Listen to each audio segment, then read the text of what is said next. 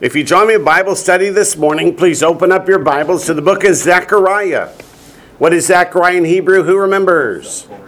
The Lord remembers. Zechariah. What does the Lord remember? His oath to send the Messiah. And before the Messiah, the forerunner, which in the first coming was John the Baptist. In the second coming, we look forward to seeing Elijah. But we are today starting in verse 8, which begins, in that day. What day? The day of the Lord. How far in the future do you think the day of the Lord is? Is it 1,000 years? Is it 100 years? Is it 5 years? It may not be that long. So it's a time that we can look forward to. It should excite us. It should get our motors running. Excite us to share the gospel message with a lost and dying world, to see how many of our loved ones we can take with us when that trumpet blows. It says, and in that day it shall be that living waters shall flow from Jerusalem. Half of them toward the eastern sea, half of them toward the western sea. In both summer and winter it shall occur. Interesting. What's going to flow? Living waters. Mayim Chayim. Living water. What do those living waters indicate? There's going to be actual water running, but what do they indicate? That's in John chapter 7, isn't it? John chapter 7. When these living waters are flowing from Jerusalem, who's sitting on the throne? Messiah will be. John chapter 7 verse 37 is about the Feast of Tabernacles, which teaches the coming of the Messianic kingdom when Messiah sits on that throne. And in verse 37, we're at Hoshana Rabbah, the seventh day, the last of the 7 days of the Feast of Tabernacle, where there's a ceremony called Simchat Beit HaShoeva, which means rejoicing in the house of the water pouring. Where they go down to the pool of Siloam and they take water in a pitcher. They bring it up and pour it out by the altar and pray to God for the living waters. When they were praying for the living waters, what did they think they were praying for?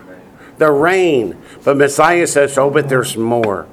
Verse 37, on the last day, that great day of the feast, Yeshua stood and cried out, saying, if anyone thirsts, let him come to me and drink. He who believes in me, as the scripture has said, out of his heart will flow rivers of living water. But this he spoke concerning the Spirit, whom those believing in him would receive, for the Holy Spirit was not yet given, because Yeshua was not yet glorified. So as the day of the Lord opens, Messiah is sitting on the throne, and who populates the kingdom? Believers. The Holy Spirit will flow like rivers of living water. The Holy Spirit will be everywhere, will be dominant around society. There is no war. Even the animals don't hurt people. There won't be that kind of violence that we see in the world today. But there also will be actual physical water that flows from under the throne in Jerusalem. Let me ask this. The Garden of Eden was identified by how many rivers? 4. The Tigris, Euphrates, and the other 2, we don't know where they are anymore. But when Messiah sits on the throne, we will see the 2 rivers that flow, that haven't been flowing since the time of the Garden of Eden. The world will be back much like the Garden of Eden. And it says, half of them toward the eastern sea. What's the eastern sea? We call it today the Dead Sea. Why is it called the Dead Sea? Because nothing grows in it. The salt content is too high. But there's so much of this living water that will flow that the waters of the Dead Sea will be healed and they will be fresh water. And there will be every kind of fish in there to support and feed the people. How many of you have been in the Dead Sea? Even I float in the Dead Sea. There's so much salt. But in the day of the Lord, I sink like a rock, because it's going to be back to fresh water. Half of them toward the western sea. What's the western sea? The Mediterranean.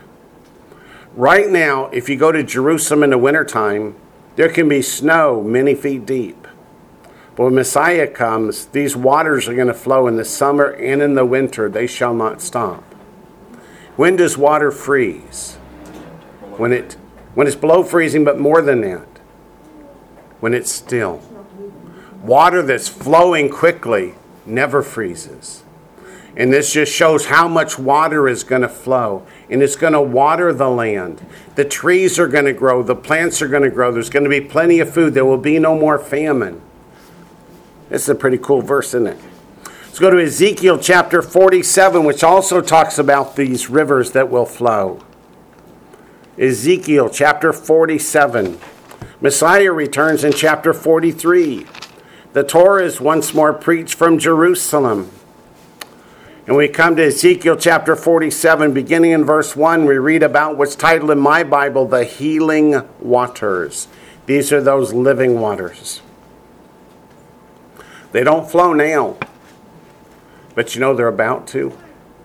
Hasn't been too many years since I was in Jerusalem and saw the Dome of the Rock had scaffolding all over it. And we asked what's going on. And the Muslims were complaining that the Jews keep praying to God and God's pumping water on her and is about to fall down. To which I said, shouldn't that tell you something? They didn't like that. But however, verse 1, then he brought me back to the door of the temple. That temple is on earth. So all those preachers out there that say there will never be another temple, they're going to be surprised, aren't they? Brought me back to the door of the temple, and there was water flowing from under the threshold of the temple toward the east. For the front of the temple faced east. What's east from the temple? The Mount of Olives and then the Dead Sea. For the water was flowing from under the right side of the temple, south of the altar. He brought me out by way of the north gate and led me around on the outside to the outer gateway that faces east, and there was water running out on the right side. When the man went out to the east with the line in his hand, he measured 1,000 cubits. And he brought me through the waters. The water came up to my ankles. How far is 1,000 cubits? Around a quarter of a mile, something like that. So the water's not all that deep. It's up to the ankles. Again, he measured 1,000, that's 1,000 cubits, and brought me through the waters. And the water came up to my knees. Again, he measured 1,000 and brought me through. The water came up to my waist. Again, he measured 1,000, and it was a river that I could not cross, for the water was too deep. Water in which one must swim.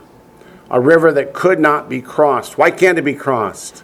It's moving too fast, too hard, too much water flowing. This is living water, Mayim Chaim, that represents the Holy Spirit. And the reason it's talking about toward the east and not toward the west is toward the east of Jerusalem today is desert. Desert was considered the habitation of demons.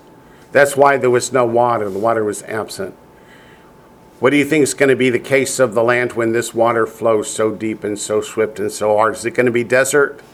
Not going to be desert anymore. Is it going to be the habitat of demons? It's not going to be the habitat of demons anymore. He said to me, Son of man, have you seen this? Then he brought me and returned me to the bank of the river. When I returned, there along the bank of the river were very many trees on one side and the other. Are those mountains and plains from Jerusalem to the Dead Sea covered with trees today? No, because it's a desert. So what does this say about the very land itself? The land has been healed. It's going to be back to like the Garden of Eden was in days of old. And he said to me, this water flows toward the eastern region, goes down into the valley and enters the sea. That's the Dead Sea. When it reaches the sea, its waters are healed. That is, the waters of the Dead Sea become sweet. It shall be that every living thing that moves, wherever the rivers go, will live. There will be a very great multitude of fish because these waters go there, for they will be healed. And everything will live wherever the river goes. I got to interject for a minute. One of the most heart-wrenching things to see in Israel is to go to Jericho. Jericho's water comes from the well that used to be bitter water and Elisha made sweet. That water is still the water source for Jericho and that whole region. God's power does not diminish over time. It just reinforces your faith. And notice in verse 9, it says, and it shall be that every living thing that moves wherever the rivers go. See, rivers is plural.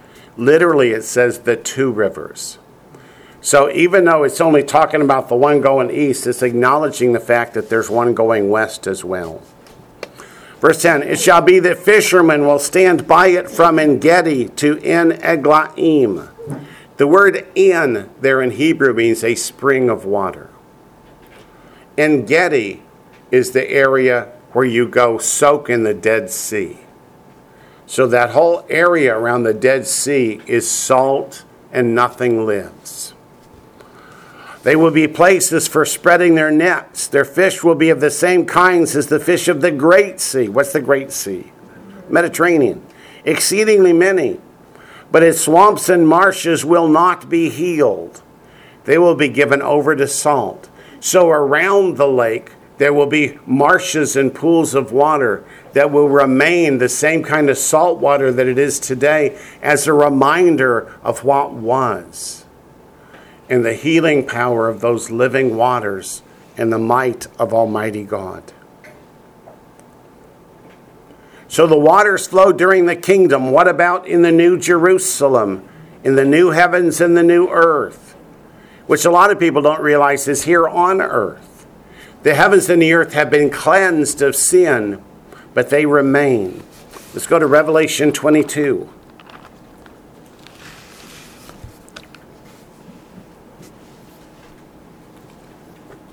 Revelation 22, verses 1 to 5.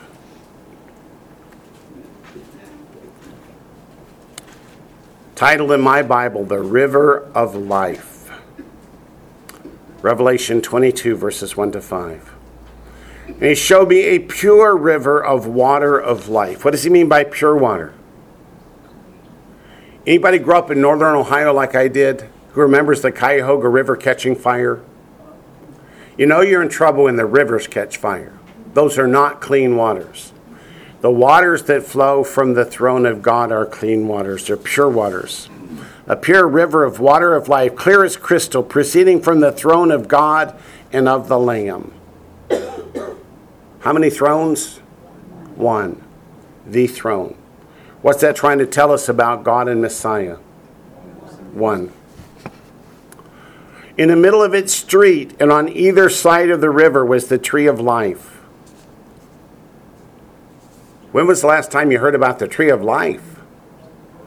That was in the Garden of Eden. That's the tree that God would not allow Adam and Eve to eat from after they ate from the tree of the knowledge of good and evil, lest they live forever in their dead state, their fallen state. But the tree of life will be there for who to partake? Everybody. There will be no more death in the new heavens and the new earth. Tree of life which bore 12 fruits, each tree yielding its fruit every month. I mean, trees do that today, right? You go out and you pick apples every month, right? No. But in the kingdom and in the Messianic era, in the new heavens and new earth, that will be the case. The leaves of the tree were for the healing of the nations. And there shall be no more curse. What curse has been lifted? One from Genesis chapter 3. Keep a finger here. Go back to Genesis chapter 3. The curse in Genesis chapter 3 came because Adam and Eve sinned. Once there is no more sin, sin has been eradicated forever, then the curse is lifted. Look at verse 17. Maybe I should, start at 17. Then to Adam he said, because you have heeded the voice of your wife. He didn't heed the voice of Satan. He heeded the voice of his wife. Did that make a difference? No, he listened to someone other than God. That was enough. And have eaten from the tree of which I commanded you, saying, you shall not eat of it. Cursed is the ground for your sake. In toil you shall eat of it all the days of your life. Both thorns and thistles it shall bring forth for you.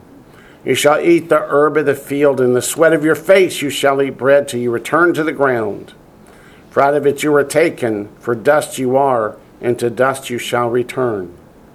So not only is death the curse that entered into the world, but also the toil that it takes to produce food. How many of you have been farmers at some point in your life? You go out and spread lots of fertilizer on a field and plant nothing, and what do you get a crop of? Weeds. How come you don't have to plant until the weeds? Because of the curse. That's right. You have to work hard to get rid of the weeds to let the fruit grow. Did God give us a foreshadowing there of a parable Messiah would tell in the book of Matthew? Parable of the wheat and tares. Yeah. Who sowed the tares?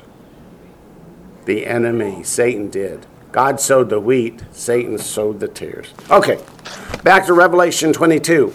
So not only is there no more death, there's no more sin, and the ground is not cursed anymore. You don't have to get out there and cut out all the weeds in order to get the vegetables to grow. So that's Revelation 22, verse 3. And there shall be no more curse, but the throne of God and of the Lamb. Again, one throne, the throne, not thrones plural, shall be in it. And his servants shall serve him. What about his enemies? Yeah, they're dead. They're not there anymore. They're gone. Keep a finger here. Go to Isaiah 66, verse 14.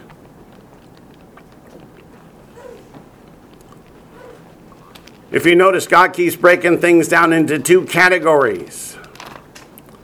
He does the same in Isaiah 66. And come judgment day, these are the two categories that will reign. Isaiah 66, 14. Oops, I got some questions out here. And go to Meeting Land while you're turning. Let me see what they are.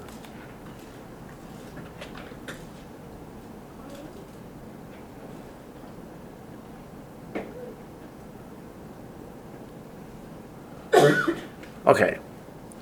Looks like they've all been answered. Isaiah 66, 14. When you see this, your heart shall rejoice, and your bones shall flourish like grass. The hand of the Lord shall be known to his servants. His hand is his protection, his blessing. And his indignation, that's the za'am, that's the wrath of God being poured out to his enemies. So there's only two categories. Which one do you see in Revelation 22? Just the one. His servants. Back to Revelation 22, verse 3. There shall be no more curse, but the throne of God and of the Lamb shall be in it, and his servants shall serve him. That is, idolatry is gone. They will not serve any other god or anything called God. Only the Lord our God. Verse 4. They shall see his face. What? We're going to see the face of God? Yes. Sinful man can't stand in the presence of God. In Isaiah chapter 6, what did Isaiah say when he came face to face with God? Woe to me, I am undone, meaning I'm a dead man. Fortunately, that was just in a vision. He didn't actually see God's face. But in Revelation 22, we will see God's face. We will talk to God face to face. How many of you today, if you wanted to, could go have a face to face with President Biden? Yeah, oh no, it ain't going to happen. But imagine being able to come to the God of the universe and have a conversation. It'll probably start with, thank you, thank you, thank you. They shall see his face, and his name shall be on their foreheads. What does that mean? Their very thoughts will be of God. No more will every man's heart be full of wickedness. We will desire to be in God's presence and to praise him. Have you heard somebody say, oh, that would get boring, just praising God all the time? If that's what boring is, let me have it. Verse 5, there shall be no night there. They shall need no lamp nor light of the sun.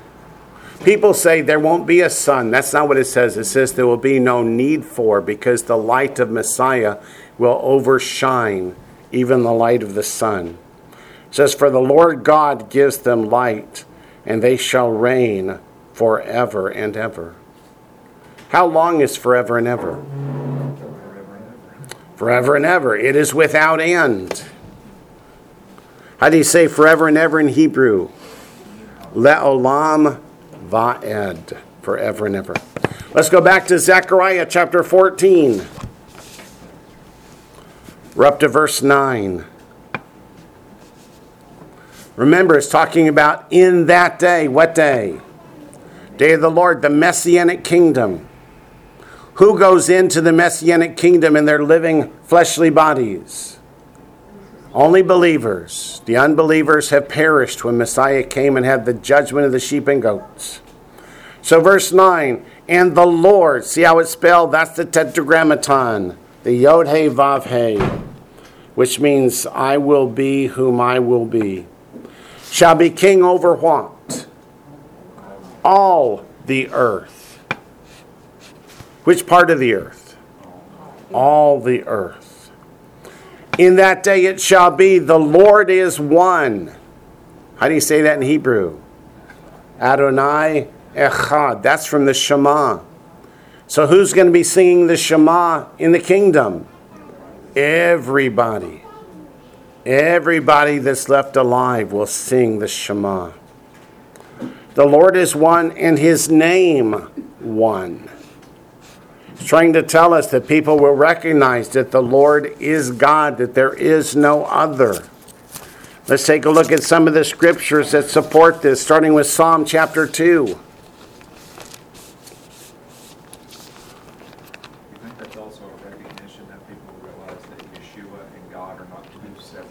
Do I think it's a recognition that Yeshua and God are not two separate, co-equal, coexistent beings? Yes, absolutely. And that's the next step we're going to look at right here. In Zechariah 14 it said, the Lord shall be king over all the earth. Psalm 2 tells us who's going to be king over all the earth. Let's look at Psalm 2. We'll start in verse 1. Because not only was this partially fulfilled at Messiah's first coming, but it's finally ultimately fulfilled at the Battle of Armageddon as Messiah is returning the second time. It says, why do the nations rage? What does that word nations mean? The Gentiles, the Gentile nations of the world. And the people plot a vain thing. What's a vain thing? Is it something that's going to happen? It ain't going to happen. It's not going to prevail. The kings of the earth set themselves, and the rulers take counsel together against the Lord and against his anointed. His anointed is Messiah, saying, against the Lord and against his anointed. They recognize that it's one and the same. Let us break their bonds in pieces and cast away their cords from us. Meaning what? We will not let Messiah come and rule and reign over us. We will stop him. Do you think God sits up in heaven going, oh, I hope not. I hope I'm able to defeat them. Oh, no. It says, he who sits in the heavens shall laugh. The Lord shall hold them in derision. He shall speak to them in his wrath and distress them in his deep displeasure. This is the Za'am, Z-A'-A-M, the indignation of God being poured out. It says, yet I have set my king on my holy hill of Zion, or Zion, prophetic Jerusalem. Which king is going to sit there? The Lord, our Messiah, Yeshua. So this, what Zechariah 14 tells us, the Lord and Yeshua are one and the same. How many times in the New Testament do you see the Lord Yeshua? Yep. But verse 7, I will declare the decree. The Lord has said to me, you are my son. Today I have begotten you. Ask of me, and I will give you the nations for your inheritance and the ends of the earth for your possession. So what Zechariah 14, verse 9 is telling us that this has been fulfilled when we come to the Messianic kingdom. You shall break them with the rod of iron. Thus you're going to rule them with the rod of iron. What's the rod of iron mean? It means you'll do my will or else. You shall dash into pieces like a potter's vessel. That's why only believers go into the kingdom. The rest of them got judged. They got whacked with that metal stick. Now therefore be wise, O kings. Be instructed, you judges of the earth. Serve the Lord with fear and rejoice with trembling. Kiss the Son, lest he be angry and you perish in the way, when his wrath is kindled but a little. Blessed are all those who put their trust in him. What's another word for trust? Faith. So verses 10 to 12 are a call to repentance. God never pours out judgment without a call to repentance, as far as I can tell. Let's go to 1 Samuel chapter 2. Hey, Wayne. Yes, sir. In verse 3 it says, let us break their bonds in pieces and cast away their cords from us. And mine it's capitalized. Their is capitalized. Yeah. You're correct. And back in Genesis chapter 1, it says, let us make man in our image. Right. That's the old royal we. Okay. Back to 1 Samuel chapter 2.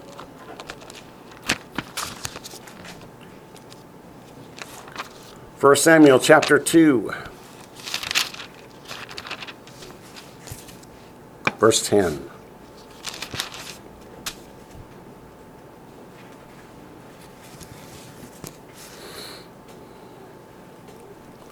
Who's speaking in 1 Samuel chapter 2? Hannah. Hannah's praying, and she's praying in the Spirit. And in verse 10 it says, the adversaries of the Lord shall be broken in pieces. That's that iron rod we were reading about in Psalm 2. From heaven he will thunder against them. The Lord will judge the ends of the earth. He will give strength to his king and exalt the horn of his anointed. Just another verse that talks about the reign of Messiah is going to be the entire world. Psalm 47.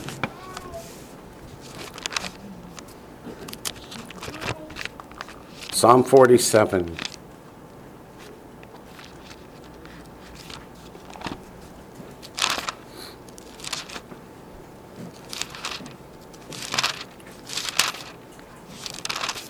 Psalm 47, verse 2. May as well start in verse 1, because I'm sure you guys will think the words of the song as we read it. Oh, clap your hands, all you people. Shout to God with the voice of triumph. For the Lord Most High is awesome. He is a great king over all the earth.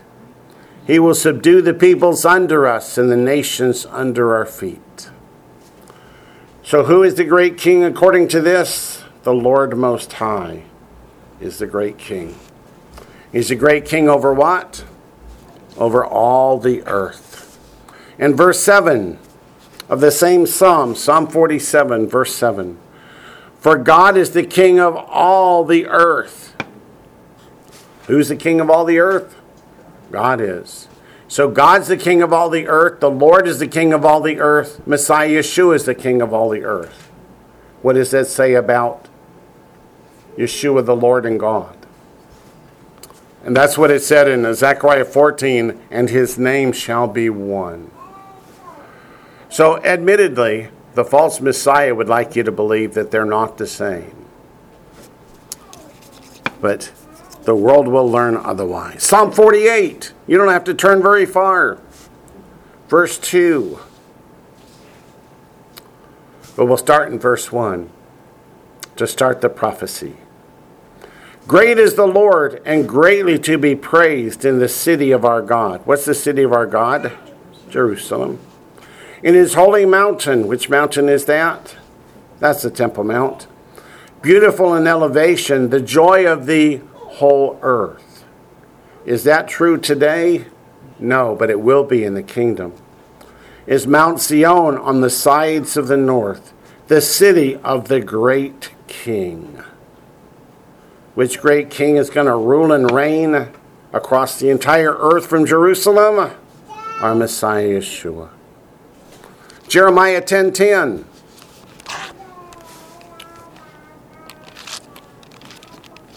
Jeremiah 10:10.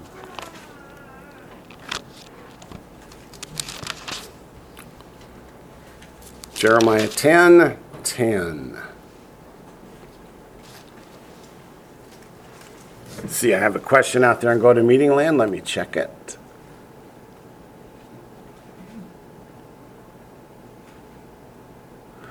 They say, I could not hear the question in Psalm 2:3. The question was, why does it say they and there? And in Genesis chapter 1, it says, let us create man in our image. And that's why the kings of the earth use the royal we. So the king doesn't refer to himself as I. The king refers to himself as we. It's called the royal we. But do all of Satan's followers recognize that God and Messiah are one? No, they don't. But they will when it's fulfilled. Jeremiah 10:10, but the Lord is the true God. That's not what it says in Hebrew, no. It says, but the Lord is the God of truth. The God, meaning there's only one and only. But he's the God of truth. He is the living God and the everlasting King. At his wrath, that's the tribulation period, the earth will tremble, and the nations will not be able to endure his indignation. So again, the everlasting King is the God of truth and the living God, the one and only. And in Jeremiah 23, verse 5, behold, the days are coming.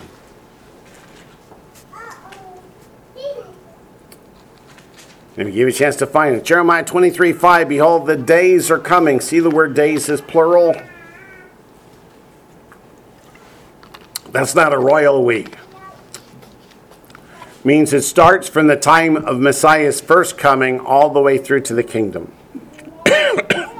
Behold, the days are coming, says the Lord, that I will raise to David a branch of righteousness. That's Yeshua. He was born 2,000 years ago and brought eternal and everlasting righteousness into this world. It says, a king shall reign and prosper. Which king? That branch of David, that is Messiah Yeshua. And execute judgment and righteousness in the earth. This is in a messianic kingdom. In his days, Judah will be saved and Israel will dwell safely. Is that doublespeak? No, it's talking about the two kingdoms. The northern kingdom of Israel has been gone since 722 BCE. But according to Ezekiel chapter 43, when the Lord reigns over all the earth, then Ezekiel chapter 37 says Judah and Israel will be put back into one nation under one king, which is Messiah. In his days, Judah will be saved and Israel dwell safely. Now this is the name by which he will be called, Adonai Zedekenu, the Lord our righteousness. Who does the our refer to? All the earth, right? All the earth. Isn't that cool? Let's go to Zechariah 14:17. But Wayne, that's only a few verses from where we are. Yeah, sometimes I don't get more than a few verses, so let's just read it. Verse 17, it shall be that whichever the families of the earth do not come up to Jerusalem to worship the King, the Lord of hosts, on them there will be no rain. So who's the King? The Lord of hosts. Which families of the earth are going to come up to worship the Lord, the King of hosts? All of them. Matthew chapter 5. Let's look at the New Testament. Brother Wayne, what was that last verse? Zechariah 14:17. Thank you. Yep. Matthew chapter 5, verse 35. I know you guys need time to write it down and then find it. I will slow down. I get excited. You know me. Matthew chapter 5, verse 35.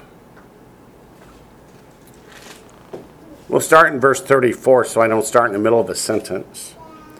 But I say to you, do not swear at all, neither by heaven, for it is God's throne, nor by the earth, for it is his footstool, nor by Jerusalem, for it's the city of the great King. This tells us two things. One, the great king will reign from Jerusalem. And number two, which part of the earth is his footstool in the kingdom? All of it. Why footstool? How did you show ownership of land in Bible days? You walked it.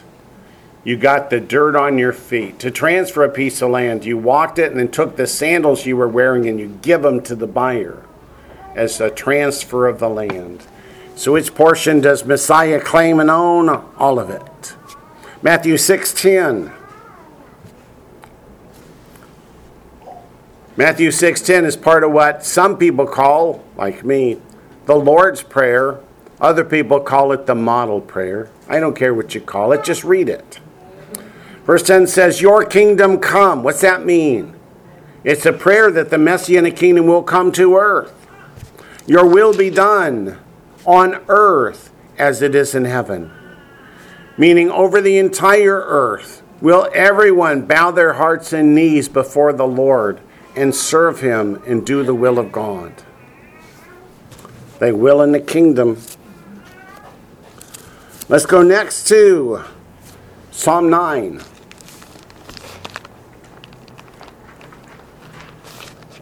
Psalm 9. What song do you start singing in your head as you're turning? Vayikra Shemo. Where am I going? Psalm 9 is what you said. Well, I'm going to go to Isaiah 9. Okay. Because I wasn't singing any song. Yeah, I wouldn't know any song that went with Psalm 9 either. I'm glad you're listening to me. Isaiah chapter 9.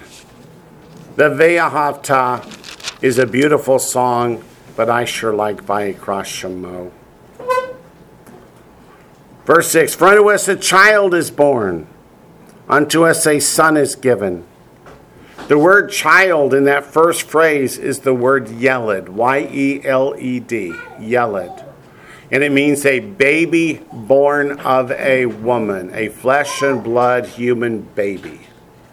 It's not a term used for an infant, only a baby.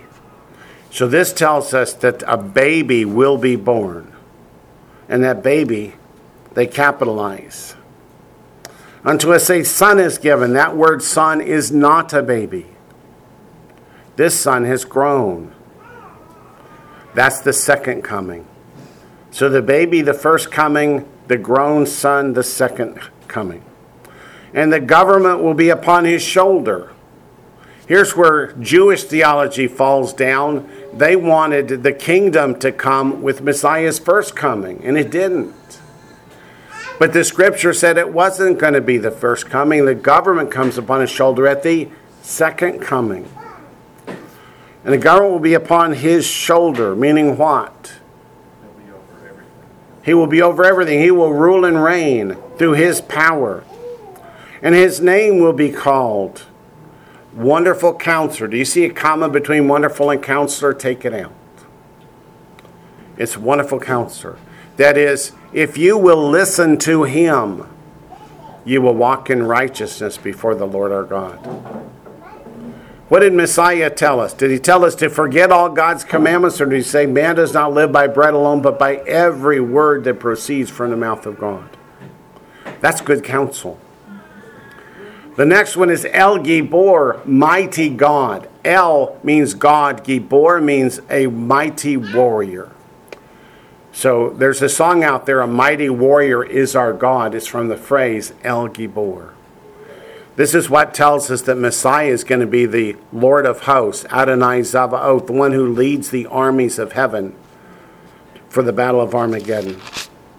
It says, everlasting Father, which is not right. This is a word pair in Hebrew. Avi Ad means the Father of eternity, the Father of everything. Who created the heavens and the earth, according to John 1:1? Let's go look. Keep a finger here and go to John 1.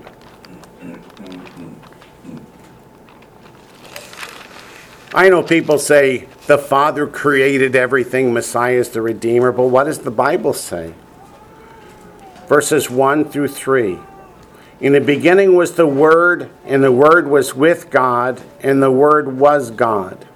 He was in the beginning with God. All things were made through him, and without him nothing was made that was made.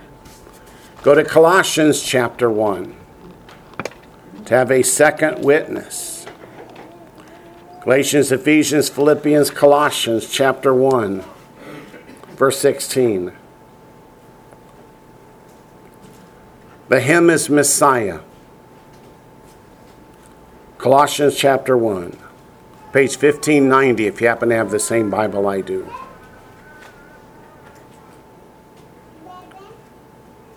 Colossians chapter 1, verse 16. The him is Messiah. For by him all things were created that are in heaven and that are on earth, visible and invisible, whether thrones or dominions or principalities or powers. All things were created through him and for him, and he is before all things, and in him all things consist. Back to Isaiah chapter 9. We're up to the end of verse 6, which says, Sar Shalom, which is translated in our Bible, Prince of Peace, which is okay as long as you recognize prince does not mean son of a king. The word Sar means chief, captain, the one responsible for, the one in charge of. It doesn't mean the son of a king. In the Bible, to say prince in that way, you always have to say Ben Melech, son of a king. So the Prince of Peace means Messiah is the one who will bring peace to the earth when he returns to establish the kingdom. Verse 7, of the increase of his government and peace there will be no end. Prior to the destruction of the second temple, the sages of old interpreted verse 7 to say Messiah will be a virgin birth. It's from the word increase, which in Hebrew is lamarbe. Lamarbe. In Hebrew, there are 22 letters, and they're all consonants. 5 of the 22 look different when they're at the end of a word. They're called sophit, or final forms. The mem in lamarbe, which is in the middle of the word, is a final form. And the final form of a mem looks like a closed box. And the sages of old said that closed box represents the closed womb of a virgin. So this is the verse that they all went to and said Messiah will be a virgin birth. Of course, after Messiah's day, they said, oh, we got that one wrong. But no, they didn't. But of the increase of his government and peace, there will be what? No end. So it covers the entire world, and from that point forward in all of history. Upon the throne of David and over his kingdom, to order it and establish it with judgment and justice from that time forward, even for a little while. No, even forever. The zeal of the Lord of hosts will perform this. So what does the fulfillment of this prophecy rely upon? Does it rely upon people being good?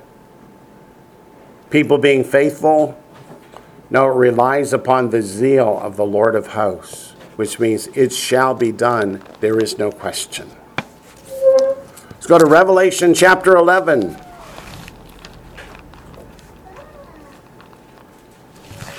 Revelation chapter 11.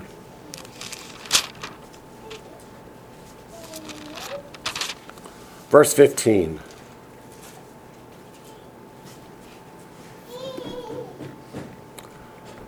If you think back to the Garden of Eden and remember Romans 6:16, what happened when Adam and Eve listened to the serpent and not God? It made Satan the god of this world. That's why Satan is called the god of this world throughout the scriptures until Revelation chapter 11, verse 15. It says, and the seventh angel sounded. This is the sounding of the seventh trumpet. There's 7 seals, 7 trumpets, 7 bowls. This is the last of the 7 trumpets. And there were loud voices in heaven saying, the kingdoms of this world have become the kingdoms of our Lord and of his Messiah, and he shall reign forever and ever. What does that statement mean? Satan, your reign is at an end. And notice a few verses later, Satan gets kicked out of heaven. And the great tribulation is on. And Satan tries to say, no, you cannot take it from me. But you know what? That was like me saying at the Pentagon, you cannot send me to Alabama. Yes, they could, and they did. And just like Satan saying, you can't do that, God's going to say, oh yes, I just did. Revelation 19, verse 6.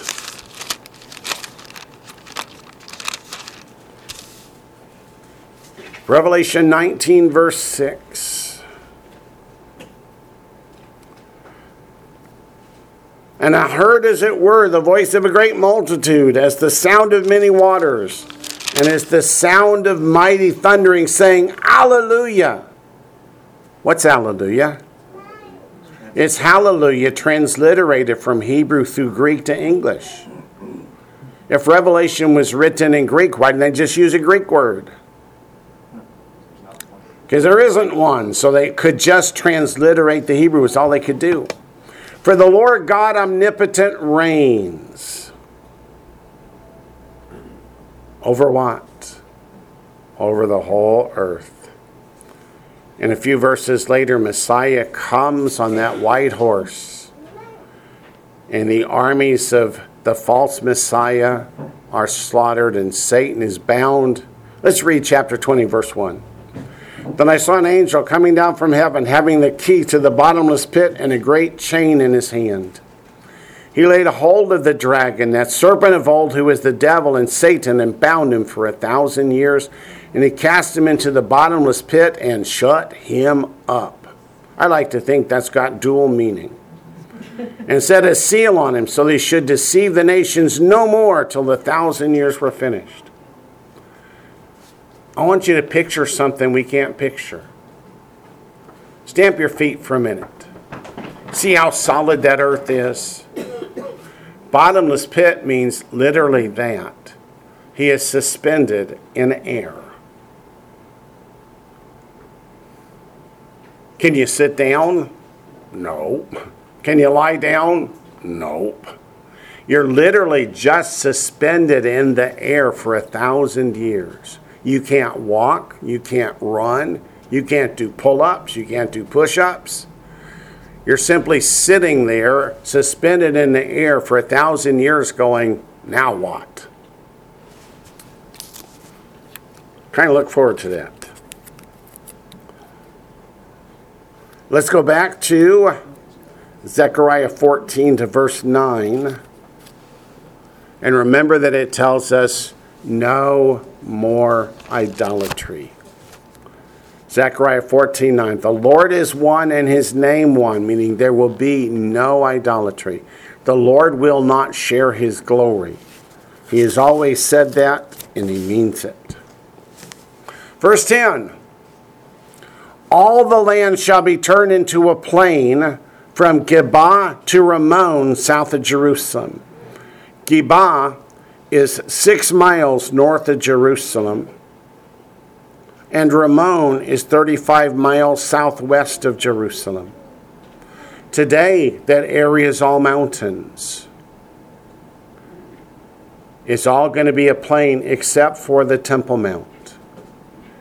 The Temple Mount will be raised, the rest of the land a plain. So where will everybody's focus be when they're walking toward Jerusalem? You got to look up. You got to focus up. It says, Jerusalem shall be raised up. It literally means raised up, elevated above everything else, and inhabited in her place. Is that New York? No, of course not. It's where Jerusalem's always been. Another interesting meme I saw on Facebook, now that I've gone back on Facebook, there's interesting stuff out there occasionally, was a meme that said essentially, millions of people around the world are about to celebrate the birth of a Jew born in Jerusalem who don't believe Jews lived there before 1948. Kind of makes you think, huh? But from Benjamin's gate to the place of the first gate and the corner gate. In other words, in the same place it's always been. From the Tower of Hananel to the king's wine presses. How did Israel come to possess that particular portion of land? Who did they steal it from? No one. They bought it. King David bought it. They didn't steal it from anybody. Verse 11. The people shall dwell in it. What people? What people? Believers. Believers are going to dwell in. Can you imagine living in Jerusalem with Messiah on the throne? Wouldn't that be cool? And no longer shall there be utter destruction, meaning no more conquering. Now God had promised that so long as the children of Israel would keep the 3 pilgrim festivals, no one would covet their land, and they would be safe in their land. So what does this tell you about the kingdom? Are they going to keep the festivals? They're going to keep the festivals. But Jerusalem shall be safely inhabited. Let's look first back to Isaiah chapter 2, verse 4. Isaiah 2, verse 4. How do we know that Jerusalem's going to dwell in safety? Because who is king there? Our Messiah Yeshua. And God plus one's the majority, and he didn't need the one. We'll just start in verse 2. Why not? It shall come to pass in the latter days. The phrase latter days in Hebrew is the Acharit HaYamim, which means the end of days. It's an Hebraic way of saying the Messianic kingdom. That the mountain of the Lord's house, that's the Temple Mount that we're talking about in Zechariah 14, shall be established on the top of the mountains and shall be exalted above the hills. The mountains and hills refer to the other kingdoms of the earth that remain. Messiah's kingdom is over them all. They are subservient and subordinate to Messiah. And all nations shall flow to it. Which nations are going to flow up to Jerusalem? All of them. Many people shall come and say, come, let us go up to the mountain of the Lord, to the house of the God of Jacob. What's the house of the God of Jacob? The temple.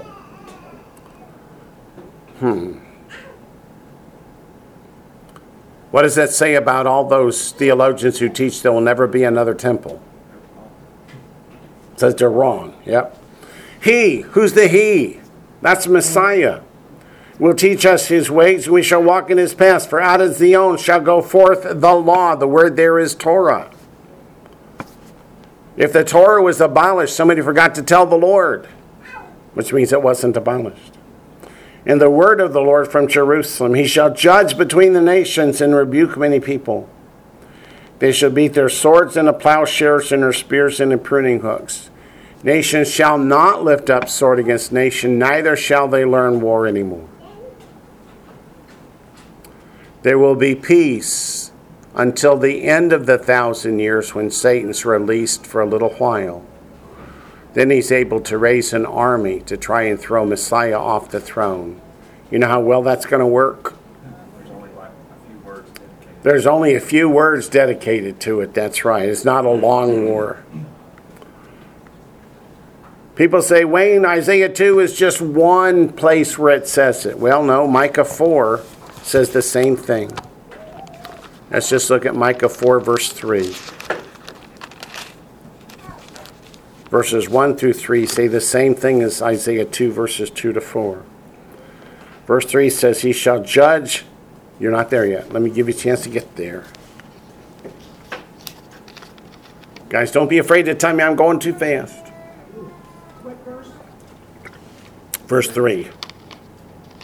Micah chapter 4, verse 3. He, which is Messiah, shall judge between many peoples and rebuke strong nations afar off. They shall beat their swords into plowshares and their spears into pruning hooks. Nation shall not lift up sword against nation, neither shall they learn war anymore. What did we see in Isaiah 9:6? Sar Shalom, the one who brings peace. Here's its fulfillment. Let's go to Exodus chapter 34. Exodus chapter 34, verse 24.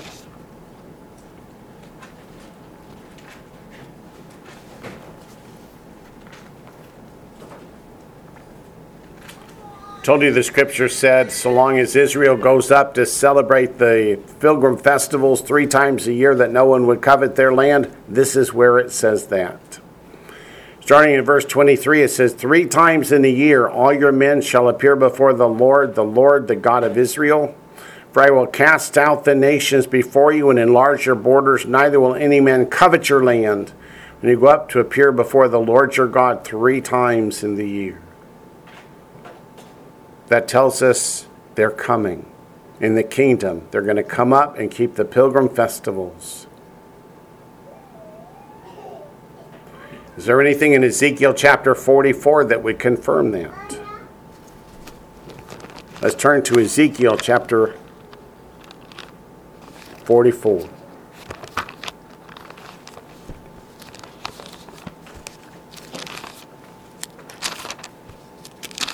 You looked at me like I did it again, but you didn't say anything, which means it was right. Okay. Ezekiel 44, verses 23 and 24.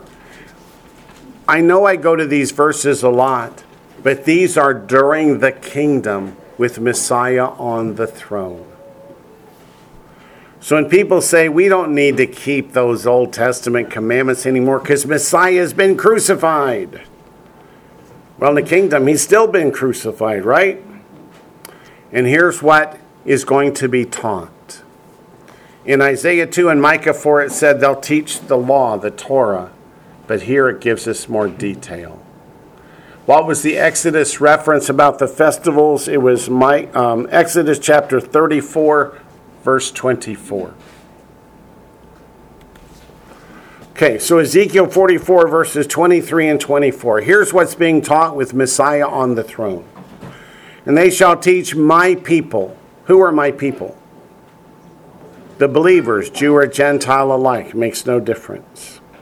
The difference between the holy and the unholy, and cause them to discern between the unclean and the clean.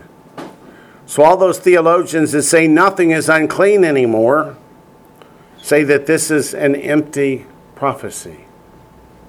What do you know about God's prophecies? They all come to pass. In controversy they shall stand as judges and judge it according to my judgments, and they shall keep my laws, literally my Torah, and my statutes. Those are the commandments. We don't know why we should do them, just that God said so. In all my appointed meetings, those are the appointed times of Leviticus chapter 23. And they shall hallow my Sabbaths. I hear many church people say, well, Sunday is my Sabbath. Well, God says Shabbat is my Sabbath. And they're going to teach his Sabbaths, regardless of what we think. Let's go back to Zechariah 14 to verse 14. That can't be right. It's got to be verse 12. Oh, yeah. This just doesn't need a lot of commentary other than watch the movie Raiders of the Lost Ark. Verse 12, and this shall be the plague with which the Lord will strike all the people who fought against Jerusalem. What battle is that he's talking about? Armageddon. Their flesh shall dissolve while they stand on their feet. Their eyes shall dissolve in their sockets, and their tongues shall dissolve in their mouths. Yeah, that was a very graphic scene in the movie. But when Messiah returns in Revelation 19, that sharp sword in his mouth is the word of God. What's going to happen to the armies of the false Messiah when he recites these words? They're going to be fulfilled. They're going to melt. They're going to die. Verse 13, it shall come to pass in that day. What day? We're still talking about the day of the Lord. How many times does the day of the Lord appear in this one chapter? It's over and over again. Verse 13, it shall come to pass in that day that a great panic from the Lord will be among them. Everyone will seize the hand of his neighbor and raise his hand against his neighbor's hand. This is talking about the armies, like in the Battle of Gog and Magog, are going to turn on each other. They're going to get confused in the fog of war. And instead of fighting against Messiah, they're going to kill each other. And the blood's going to be how high according to Revelation 14? The horse's bridle for the entire length of the nation of Israel. How many people have to die to get that much blood? Some of you out there in the medical profession, if we all have how many quarts of blood? Now, divide the horse's bridle times 200 miles, divide by that number. Do you know how many people die? Answer is too many to count.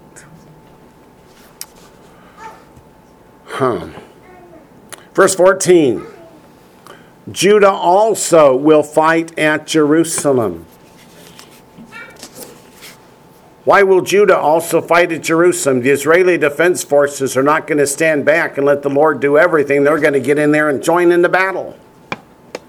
And the wealth of all the surrounding nations, take a look at that.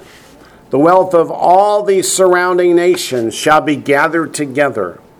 Gold, silver, and apparel in great abundance. Why will the nations surrounding Israel give their wealth to Messiah when he takes the throne in the kingdom? All those nations will be subservient to him. They will honor him. They will worship him. They will give him the great gifts that are described here. Is this the only place the scripture describes this? Somebody out there saying no, or he wouldn't ask that question. So let's go to Isaiah chapter 60.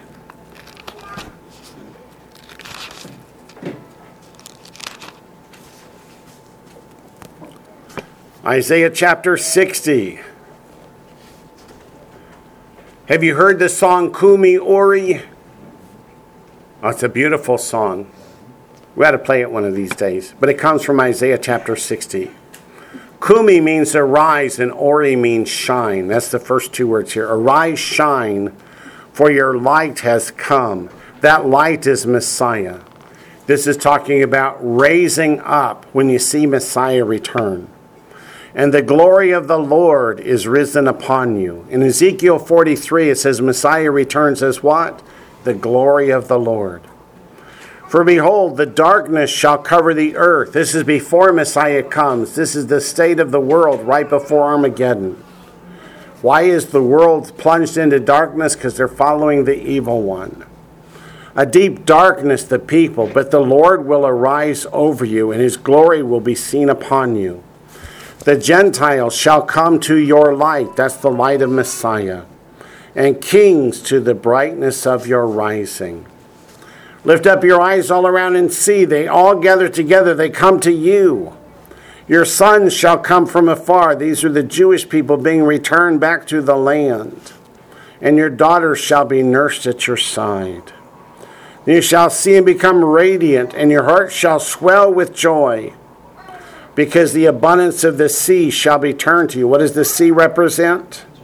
The Gentile nations. The wealth of the Gentiles shall come to you. That was Zechariah 14:14, was it not? The multitude of camels shall cover your land. The dromedaries of Midian and Ephah, all those from Sheba shall come. Sheba, Saudi Arabia. They shall bring gold and incense, and they shall proclaim the praises of the Lord. All the flocks of Kedar shall be gathered together to you. The rams of Nebaioth shall minister to you. They shall ascend with acceptance on my altar, and I will glorify the house of my glory. So Isaiah 60 verses 1 to 7 gives us more detail about the nations bringing their wealth into Jerusalem. So the Exodus reference was Exodus 34 verses 23 and 24.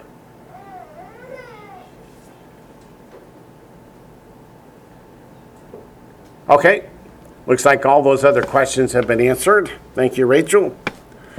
Let's go next to Isaiah 66, since we're in Isaiah anyway. Isaiah 66 is all about the return of the Lord. And you might think we're coming to verse 17, which says, if you're eating a ham sandwich, he's going to kill you. But no, that's not where. Rather, to verses 12 and 13. For thus says the Lord, behold, I will extend peace to her like a river, and the glory of the Gentiles like a flowing stream. Then you shall feed, on her side shall you be carried, and be dandled on her knees. As one whom his mother comforts, so I will comfort you, and you shall be comforted in Jerusalem. So in verse 12 it says, the glory of the Gentiles will flow into Jerusalem like a flowing stream. Back to Zechariah 14. Verse 15.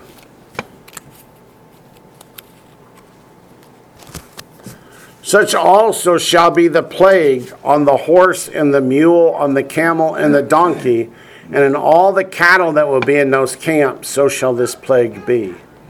Meaning all the food that the armies of the false Messiah relies upon are going to be destroyed as well. There will be no support for them. There will be no comfort. There will be no food. There will be nothing but death unless they what? Unless they repent. You mean at the Battle of Armageddon they can still repent? Yes and no. Yes, if they have not taken the mark of the beast. No, if they have. If you take the mark of the beast, your fate is sealed. It's unchangeable. Wayne, Yes. well, is the mark a literal mark, like a physical mark? The answer is we do not know. There are two references in the scripture for, one is the Passover is like a mark on the forehead and on the right hand. So there are two schools of thought. One is it will be a physical mark, and the other is that it indicates your actions and obedience. I think it'll be a physical mark, because without the mark you can't buy or sell. And if I just look at you, how do I know if you have the mark or not? To know if you can buy or sell. So I think it will be a physical mark, but it's not the number 666. That's the number of his name. Most people think the mark is 666, so they'll take the mark, saying, well, it's not a 666, so it's got to be okay. Let's go to Revelation 13 and see what I'm talking about. There's a difference between and or, right?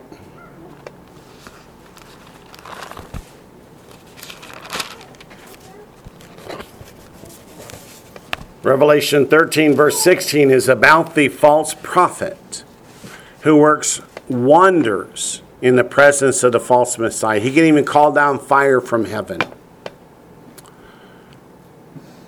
Verse 16 says, he causes all, both small and great, rich and poor, free and slave, to receive a mark on their right hand or on their foreheads, and that no one may buy or sell except one who has the mark or the name of the beast or the number of his name. 666 is the number of his name, and that's an or. It's one of three. His mark, the name of the beast, or the number of his name. And right now, we don't know what the mark would look like, nor do we know what his name will be. We do know the number of his name, though, and it's not 666. Let's read verse 18. Here is wisdom. Let him who has understanding calculate the number of the beast, for it's the number of a man. His number is 666. But in the Greek, it doesn't say 666. It says 666. A vav in Hebrew is the number 6. So people say it's vav, vav, vav. No. It's 666. So the last 6 is a vav. But how many different ways are there to get 600?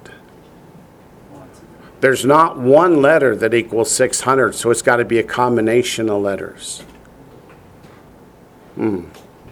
So you can't just say, well, 666, his name is Vav, Vav, Vav, so it's Vav, Vav, Vav. No, not right. Okay, back to Zechariah.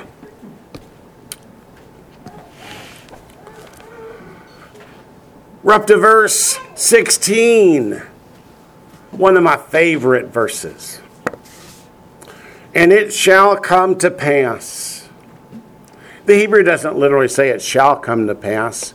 They in English use shall come to pass because it's coming to pass. That everyone, what does that word mean, everyone? Everybody. Who was left of all the nations, the word nations is Gentiles, which came against Jerusalem. They came at Armageddon. But they didn't have the mark of the beast. You know how I know? Because those people are all dead. So these were with the armies of the false Messiah, but they didn't have the mark.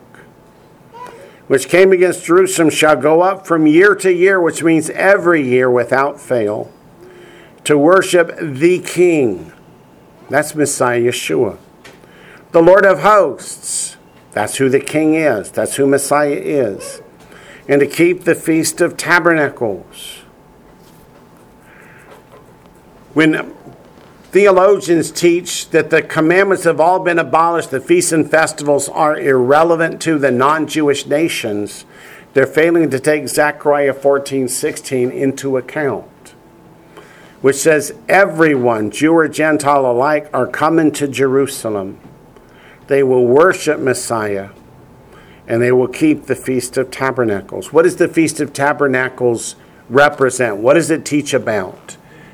It teaches about two things. First, back in the wilderness when God dwelt amongst the midst of the tribes, and then in the kingdom how God will again dwell in the midst of the tribes. That was one.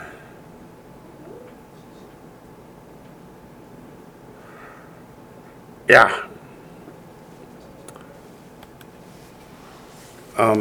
The Nummies were saying that they have a friend who's 98 years old who was there at Hiroshima. I have friends too that were at Hiroshima. And the nuclear blast literally melted the flesh off the bones like is described in Zechariah chapter 14. And they would tell you that this prophecy will come to pass. It is going to happen. Yeah, one of the ladies I worked with was there. She was up in the mountains when the bomb went off, and she said she left Japan immediately, went over to Europe and married an American soldier. It was safer that way, she said. Okay. Verse 16. The phrase the Lord of hosts is used in the scripture 235 times. 235 times. And they're all in the Old Testament. Is there any doubt in your mind who the Lord of hosts here is in verse 16, who will be the king, who will rule and reign in Jerusalem throughout the Messianic kingdom? There really is no doubt. And there's another 33 times that the phrase the Lord God of hosts appears. So between the two, it's 268 times. The first occurrence of the phrase Lord of hosts is in 1 Samuel chapter 1. So let's go back to 1 Samuel chapter 1.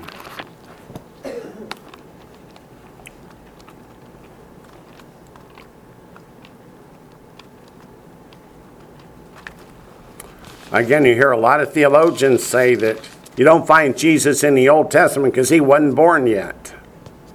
Well, he's all over it. 1 Samuel chapter 1, verse 3.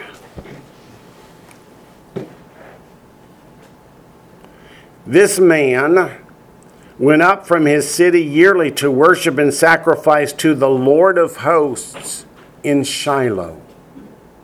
What was in Shiloh? The tabernacle and the Ark of the Covenant. When he went up from year to year to worship and sacrifice, it was to the Lord of hosts, the one who dwelt between the angelic wings on the mercy seat on the Ark of the Covenant, the one who was in a pillar of fire and a pillar of cloud in the wilderness, The one who dwelt in the center of the tribes is the same Lord of hosts, that they will go up through the entire millennial kingdom every year to worship and to keep the Feast of Tabernacles.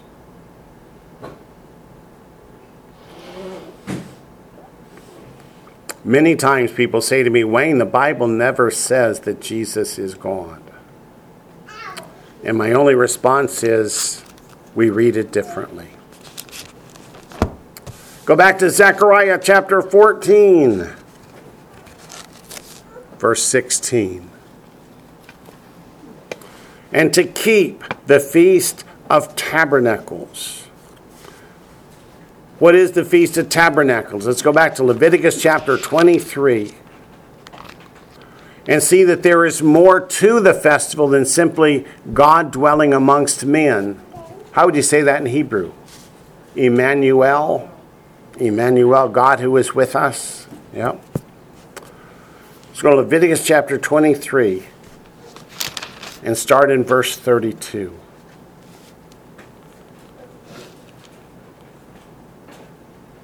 No, we'll start in 33. Then the Lord spoke to Moses, saying, what does that word saying mean? The words came out of the mouth of God, right? Messiah said in Matthew 4:4, man does not live by bread alone, but by every word that proceeds from the mouth of God. These words did. That word saying means just that. Speak to the children of Israel. There's two ways in biblical Hebrew to talk to people. One is Amar, he said. The other is Deber, he spoke. So this is from the word Deber. And the difference is spoke is pounding the podium. It's strong emotion. It's not a soft conversation. Why don't you think about this? It's get your act together, folks. That kind of words. Speak to the children of Israel, saying, meaning don't change a word of what I say. The 15th day of this 7th month shall be the Feast of Tabernacles for 7 days to the Lord. On the first day there shall be a holy convocation, that is a gathering together to rehearse. And it rehearses the Messianic kingdom. You shall do no customary work on it, which means it's a high Sabbath. It's a day not to think about your bank accounts, but to think about your future dwelling with the Lord. For 7 days you shall make an offering made by fire to the Lord. I was about to say if we go look in, but we're going to, so hang on to that thought. On the 8th day, the 8th day of the 7-day festival, you shall have a holy convocation. That's a rehearsal. If the 7 days pictures the 7,000 years of mankind, what is the 8th day? That's the new heavens and the new earth. The 7th day is the Messianic kingdom. The 8th day is the new heavens and the new earth. So this tells us what about Sukkot? We'll be celebrating it for how long? Forever and ever. You shall offer an offering made by fire to the Lord. It's a sacred assembly. That literally says it's a concluding assembly, and Atzeret, which means when the Feast of Tabernacles is over and ultimately fulfilled, all of the feasts and festivals will have been fulfilled and will be in the kingdom. You shall do no customary work on it. These are the feasts of the Lord. It's not feasts. These are the appointed times, God's appointments with mankind, which you shall proclaim to be holy convocations. They're holy, set apart to the Lord to rehearse that which is to come. I have another question out here. Yep.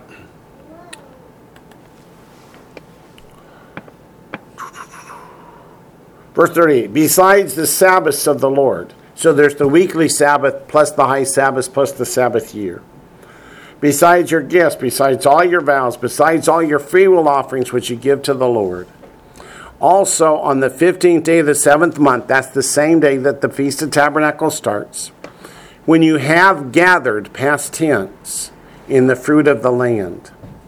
When we come to the ultimate fulfillment of the Feast of Tabernacles, we're in the kingdom, and everyone who's going to be saved up to that point has been saved, and the rest perished.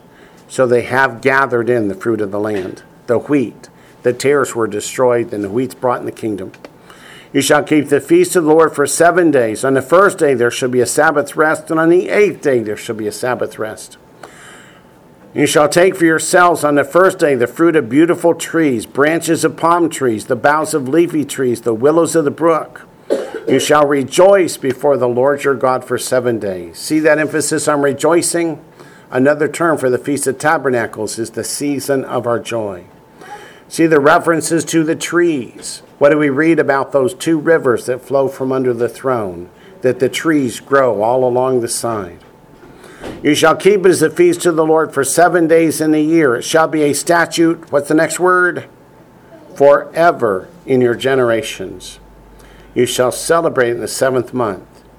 You shall dwell in booths for 7 days. All you who are native Israelites shall dwell in booths. So not everyone has to live in the booth for 7 days, but a native Israelite is required to by God. That your generations may know that I made the children of Israel dwell in booths when I brought them out of the land of Egypt. I'm the Lord your God. And when they dwelled in booths, where did God dwell? The tabernacle, which is a booth, a temporary dwelling. He dwelt with them, in the center of them, in the same kind of temporary building that they lived in.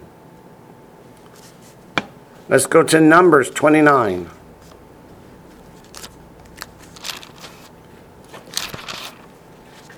Numbers 29.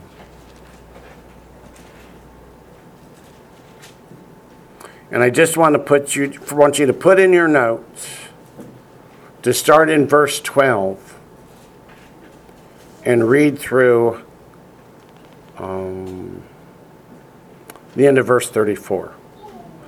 And what you would find, we do this every year at Tabernacle, so I don't want to do it again here, is there is a particular number of bulls that Israel had to sacrifice every Feast of Tabernacles. And how many was it? 70.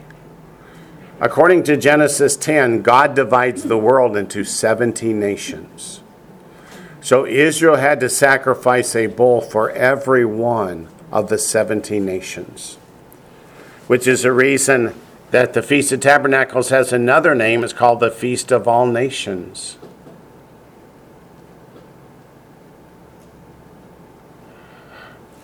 Brad and Penny ask, Wayne, concerning the Battle of Armageddon, will the attacking armies, the ones that we're currently hearing about, that is Hamas, Hezbollah, ISIS, PLO, etc., or will it be nations such as Russia, Turkey, China, Iran, etc.?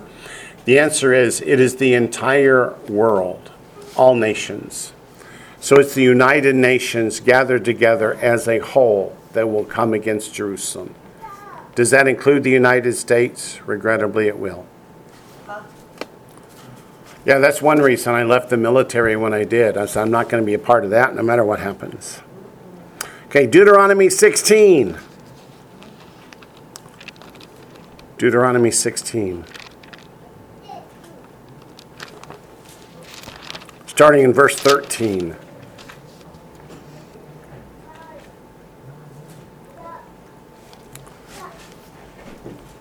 Deuteronomy 6, verse 13.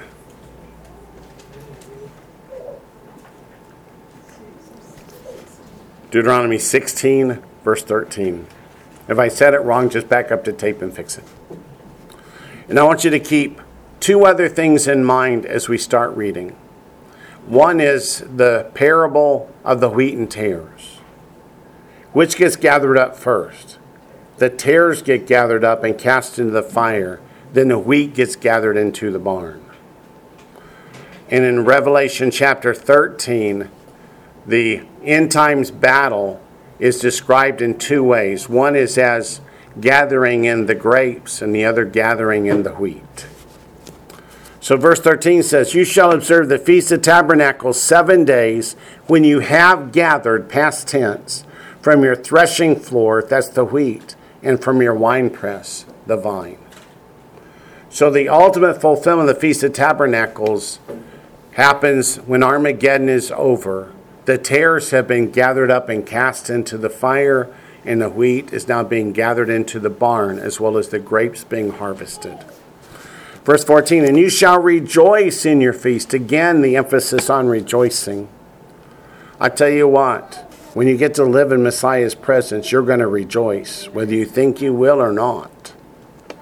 You and your son and your daughter, your male servant and your female servant, and the Levite and the stranger, that's the non-Jew, it's Jew and Gentile alike, and the fatherless and the widow who are within your gates. 7 days you shall keep a sacred feast to the Lord your God in the place which the Lord chooses. Where did he choose? Jerusalem. Because the Lord your God will bless you in all your produce and all the work of your hands, so that you surely rejoice. 3 times a year all your males shall appear before the Lord your God in the place which he chooses. At the feast of unleavened bread, that includes Passover, unleavened bread, and first fruits. And at the feast of weeks, that's Shavuot. And at the feast of tabernacles. And they shall not appear before the Lord empty-handed. Gavin says, does that mean the Feast of Tabernacles can only be in Jerusalem? No, those in the land were required to go up to Jerusalem to celebrate it. Those of us that are outside the land of Jerusalem, or the land of Israel, we celebrate it here. We don't have to travel all the way to Jerusalem. Many people did, but they were not required to. Okay, Deuteronomy 31.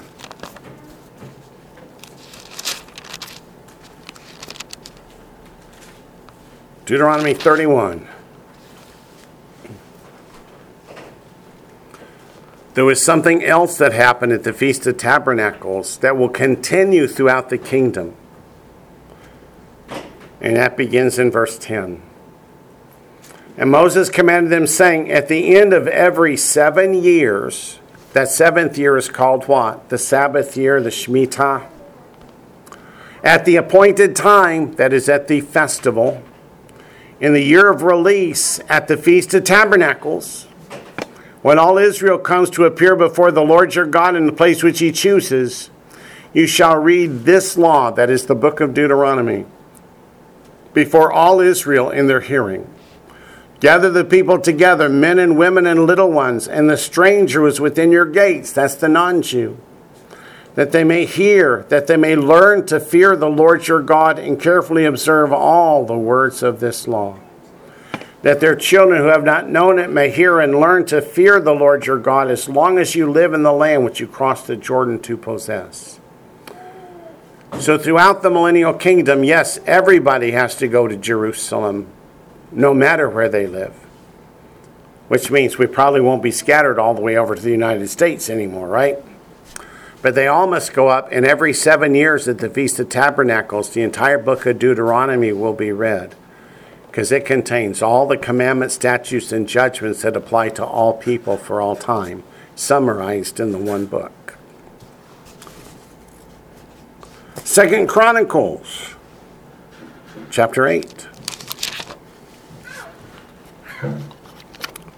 2 Chronicles, chapter 8.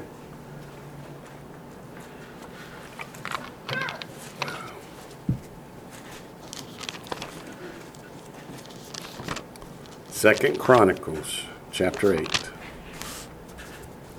Verse 13.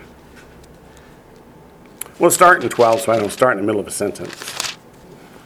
Then Solomon, who was Solomon, do you remember? David's son, who actually got the privilege of building the temple, offered burnt offerings to the Lord on the altar of the Lord, which he had built before the vestibule, according to the daily rate, offering according to the commandment of Moses for the Sabbaths, the new moons, and the 3 appointed yearly feasts, the Feast of Unleavened Bread, the Feast of Weeks, and the Feast of Tabernacles. See, we talk about the 7 appointed times of the Lord: Passover, unleavened bread, first fruits, Feast of Weeks, Feast of Trumpets, Day of Atonement, and Feast of Tabernacles. But in God's eyes, they are 3 feasts. And some of the feasts include more than one appointed time, because Messiah was going to do more than one thing in that feast time. But when every one of the festivals was fulfilled by Messiah, where was all Israel? In Jerusalem to see it. So when Messiah was crucified, where was all Israel? When he was buried, where was all Israel? When he was resurrected, where was all Israel? They were there to see it. So they couldn't say, well, I was off in some far off place and I didn't hear. If that was the case, it's because they weren't being obedient, were they? Ezra chapter 3. Ezra takes place at the end of the Babylonian captivity, when people are returning to the land of Israel to rebuild the temple. In Nehemiah, they rebuild the city of Jerusalem, but in Ezra, they rebuild the temple. You want to go to Ezra chapter 3, verse 4. One of the first things they did when they got back to the land was to begin to celebrate those appointed times of the Lord, those 3 pilgrim festivals. Ezra 3:4 says, they also kept the Feast of Tabernacles, as it is written, and offered the daily burnt offerings in the number required by ordinance for each day, which are 70 bulls, one for each nation of the world. If it surprises you, I saw some shock on some faces that Israel had to sacrifice a bull for each of the nations. Turn to Psalm 117. Psalm 117 was sung in the temple at all of the feasts and the festivals by the Levitical choirs.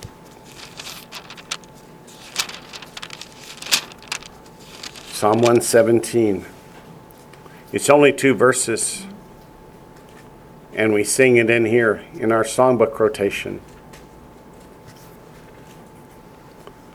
It says, praise the Lord, all you Gentiles. Laud him, all you peoples. For his merciful kindness is great toward us, and the truth of the Lord endures forever. Praise the Lord.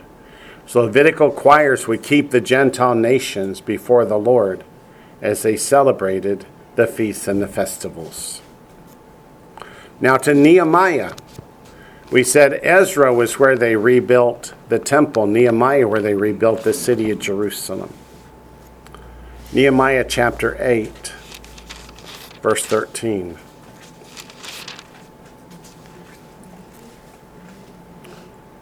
When Israel returned to the land, they really had a desire to walk uprightly before God. But how long did that desire remain?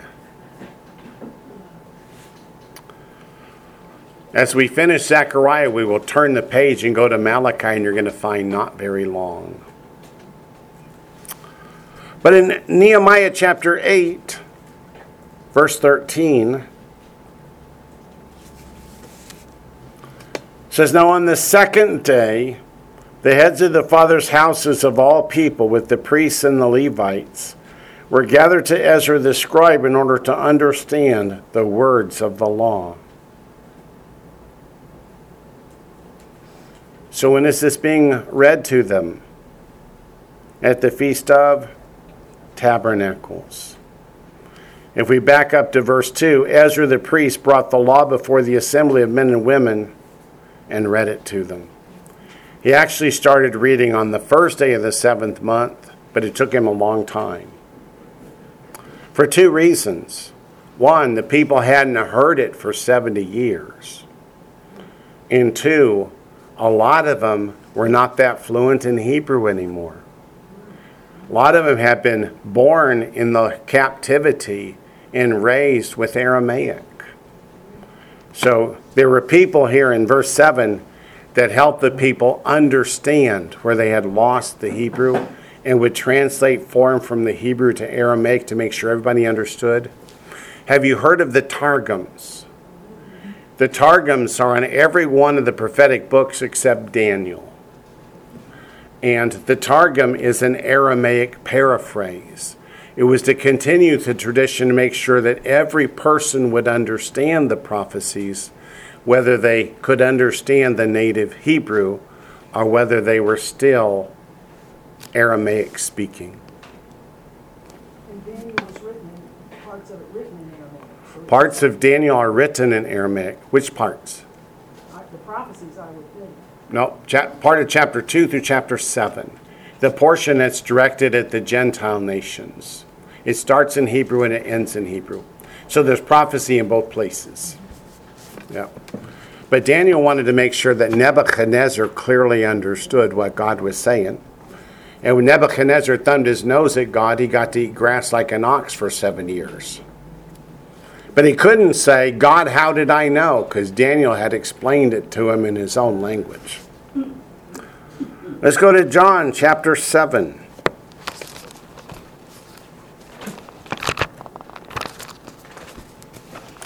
John chapter 7 takes place at the Feast of Tabernacles.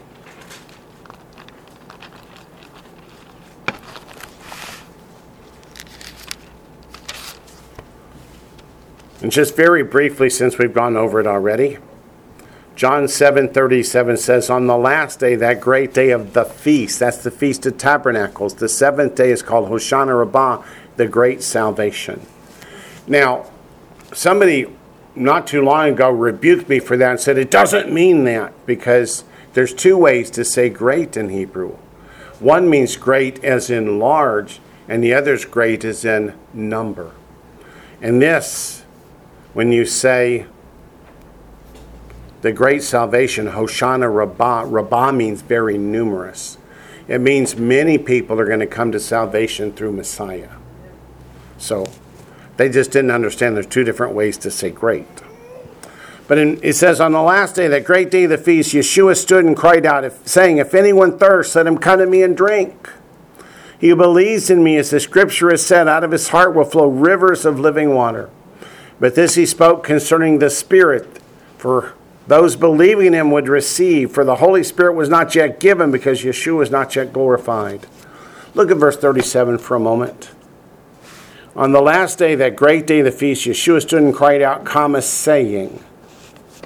That tells you what language this was. This was not originally Greek. That saying means what follows is a quote. That's the Hebraic way of saying what follows is a quote. So this was originally Hebrew. Whether people like it or don't like it, that's just the way it is. Zechariah 14, verse 17. Boy, I was sure we would get halfway through Malachi today, but I don't think we're going to.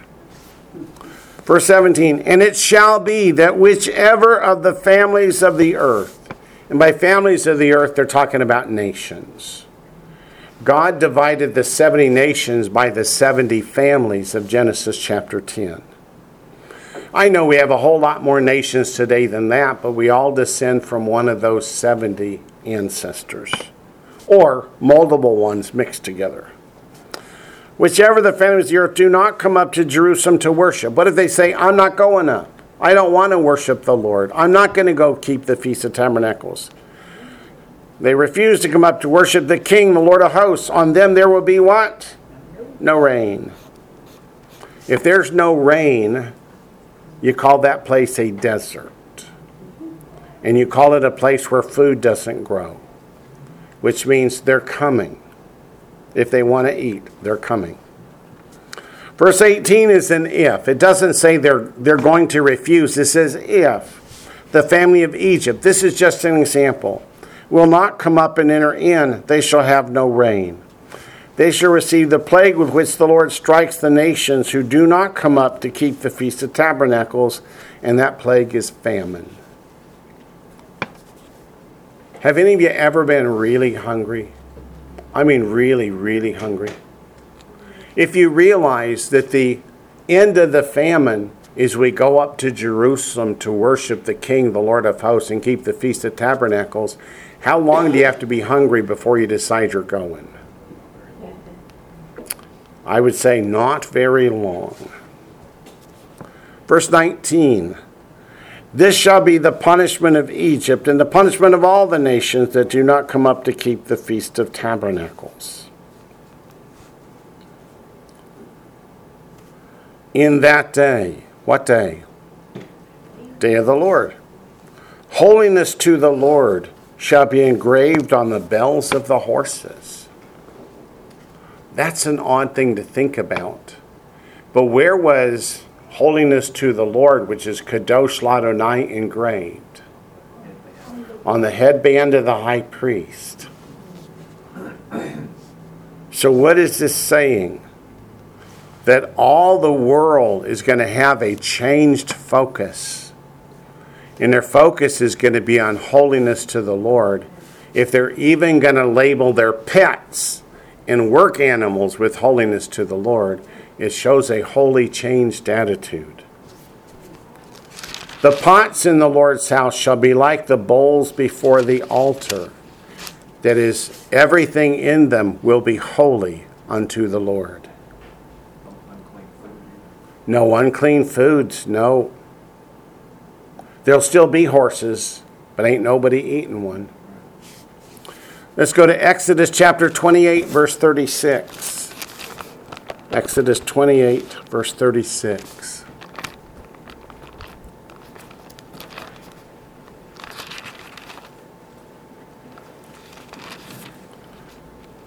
Exodus 28, verse 36.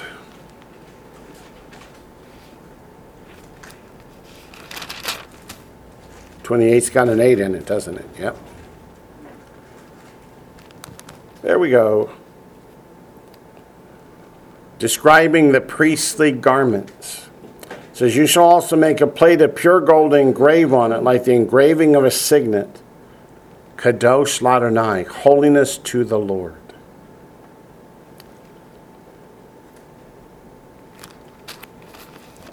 And then to Exodus 39. Oops, I shouldn't turn the pages. Exodus 39, verse 30.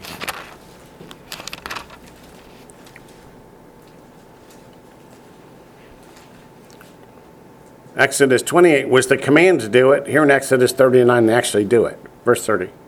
Then they made the plate of the holy crown of pure gold and wrote on it an inscription like the engraving of a signet, Kadosh Ladonai, holiness to the Lord. So when they put holiness to the Lord on the horses, they're indicating that all that they do with the horse, all the work that they do, will be designed to be holy to the Lord. They're not going to walk in sin anymore. They're not going to walk in rebellion and disobedience. Each man's not going to do what's right in his own eyes. He's going to think about and put into practice that which God commands and directs. Verse 21, yes, every pot in Jerusalem and Judah shall be holiness to the Lord of hosts, which, as Daniel said, no more piggies, no more shrimps, lobsters, etc. All that the people eat will be dedicated and holy to the Lord. Go to Matthew chapter 21, verses 12 to 13. Matthew 21, verses 12 to 13.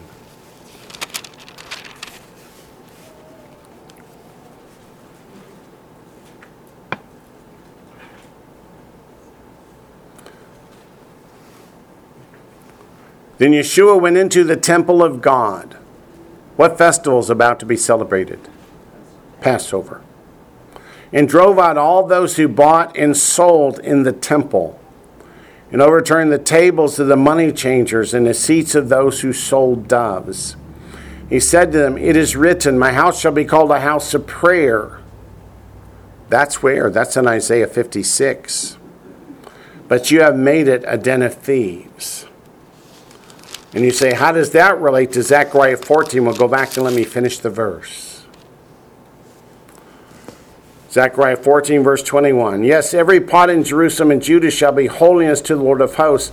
Everyone who sacrifices shall come and take them and cook in them. In that day there shall be no longer be a Canaanite in the house of the Lord of hosts. That word Canaanite is incorrect. It should be, there will be no merchants in the house of the Lord. That's why I want us to see in Matthew 21, verses 12 to 13, Messiah chased the merchants out of the temple. The temple is to be a place of holiness. But what were the money changers and the merchants in the temple doing? They were cheating people. They were cheating people in God's house. That's why he said you made it a den of thieves. When you went to the temple, you could not use foreign currency to buy a sacrifice or to put any offerings because they had pagan symbols on them. So you had to change the money to Israeli money, which didn't have the pagan idols. And they say the money changers would give you 10 cents on the dollar. They were robbing people blind in God's house. God says that ain't happening in the future. In the Messianic kingdom, Messiah drove out the merchants. They're going to stay out. The reason it's translated here Canaanite is the word for merchant is the same as Canaanite. It's Canaan. So you can understand how somebody who hadn't read Matthew might confuse and think Canaanites.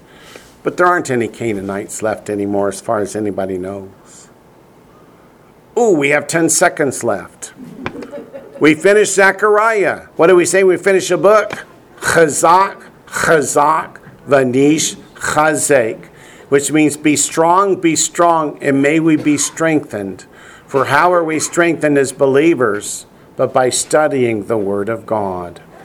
So next week, Lord willing, we'll begin with Malachi chapter 1 as we study the Italian prophets.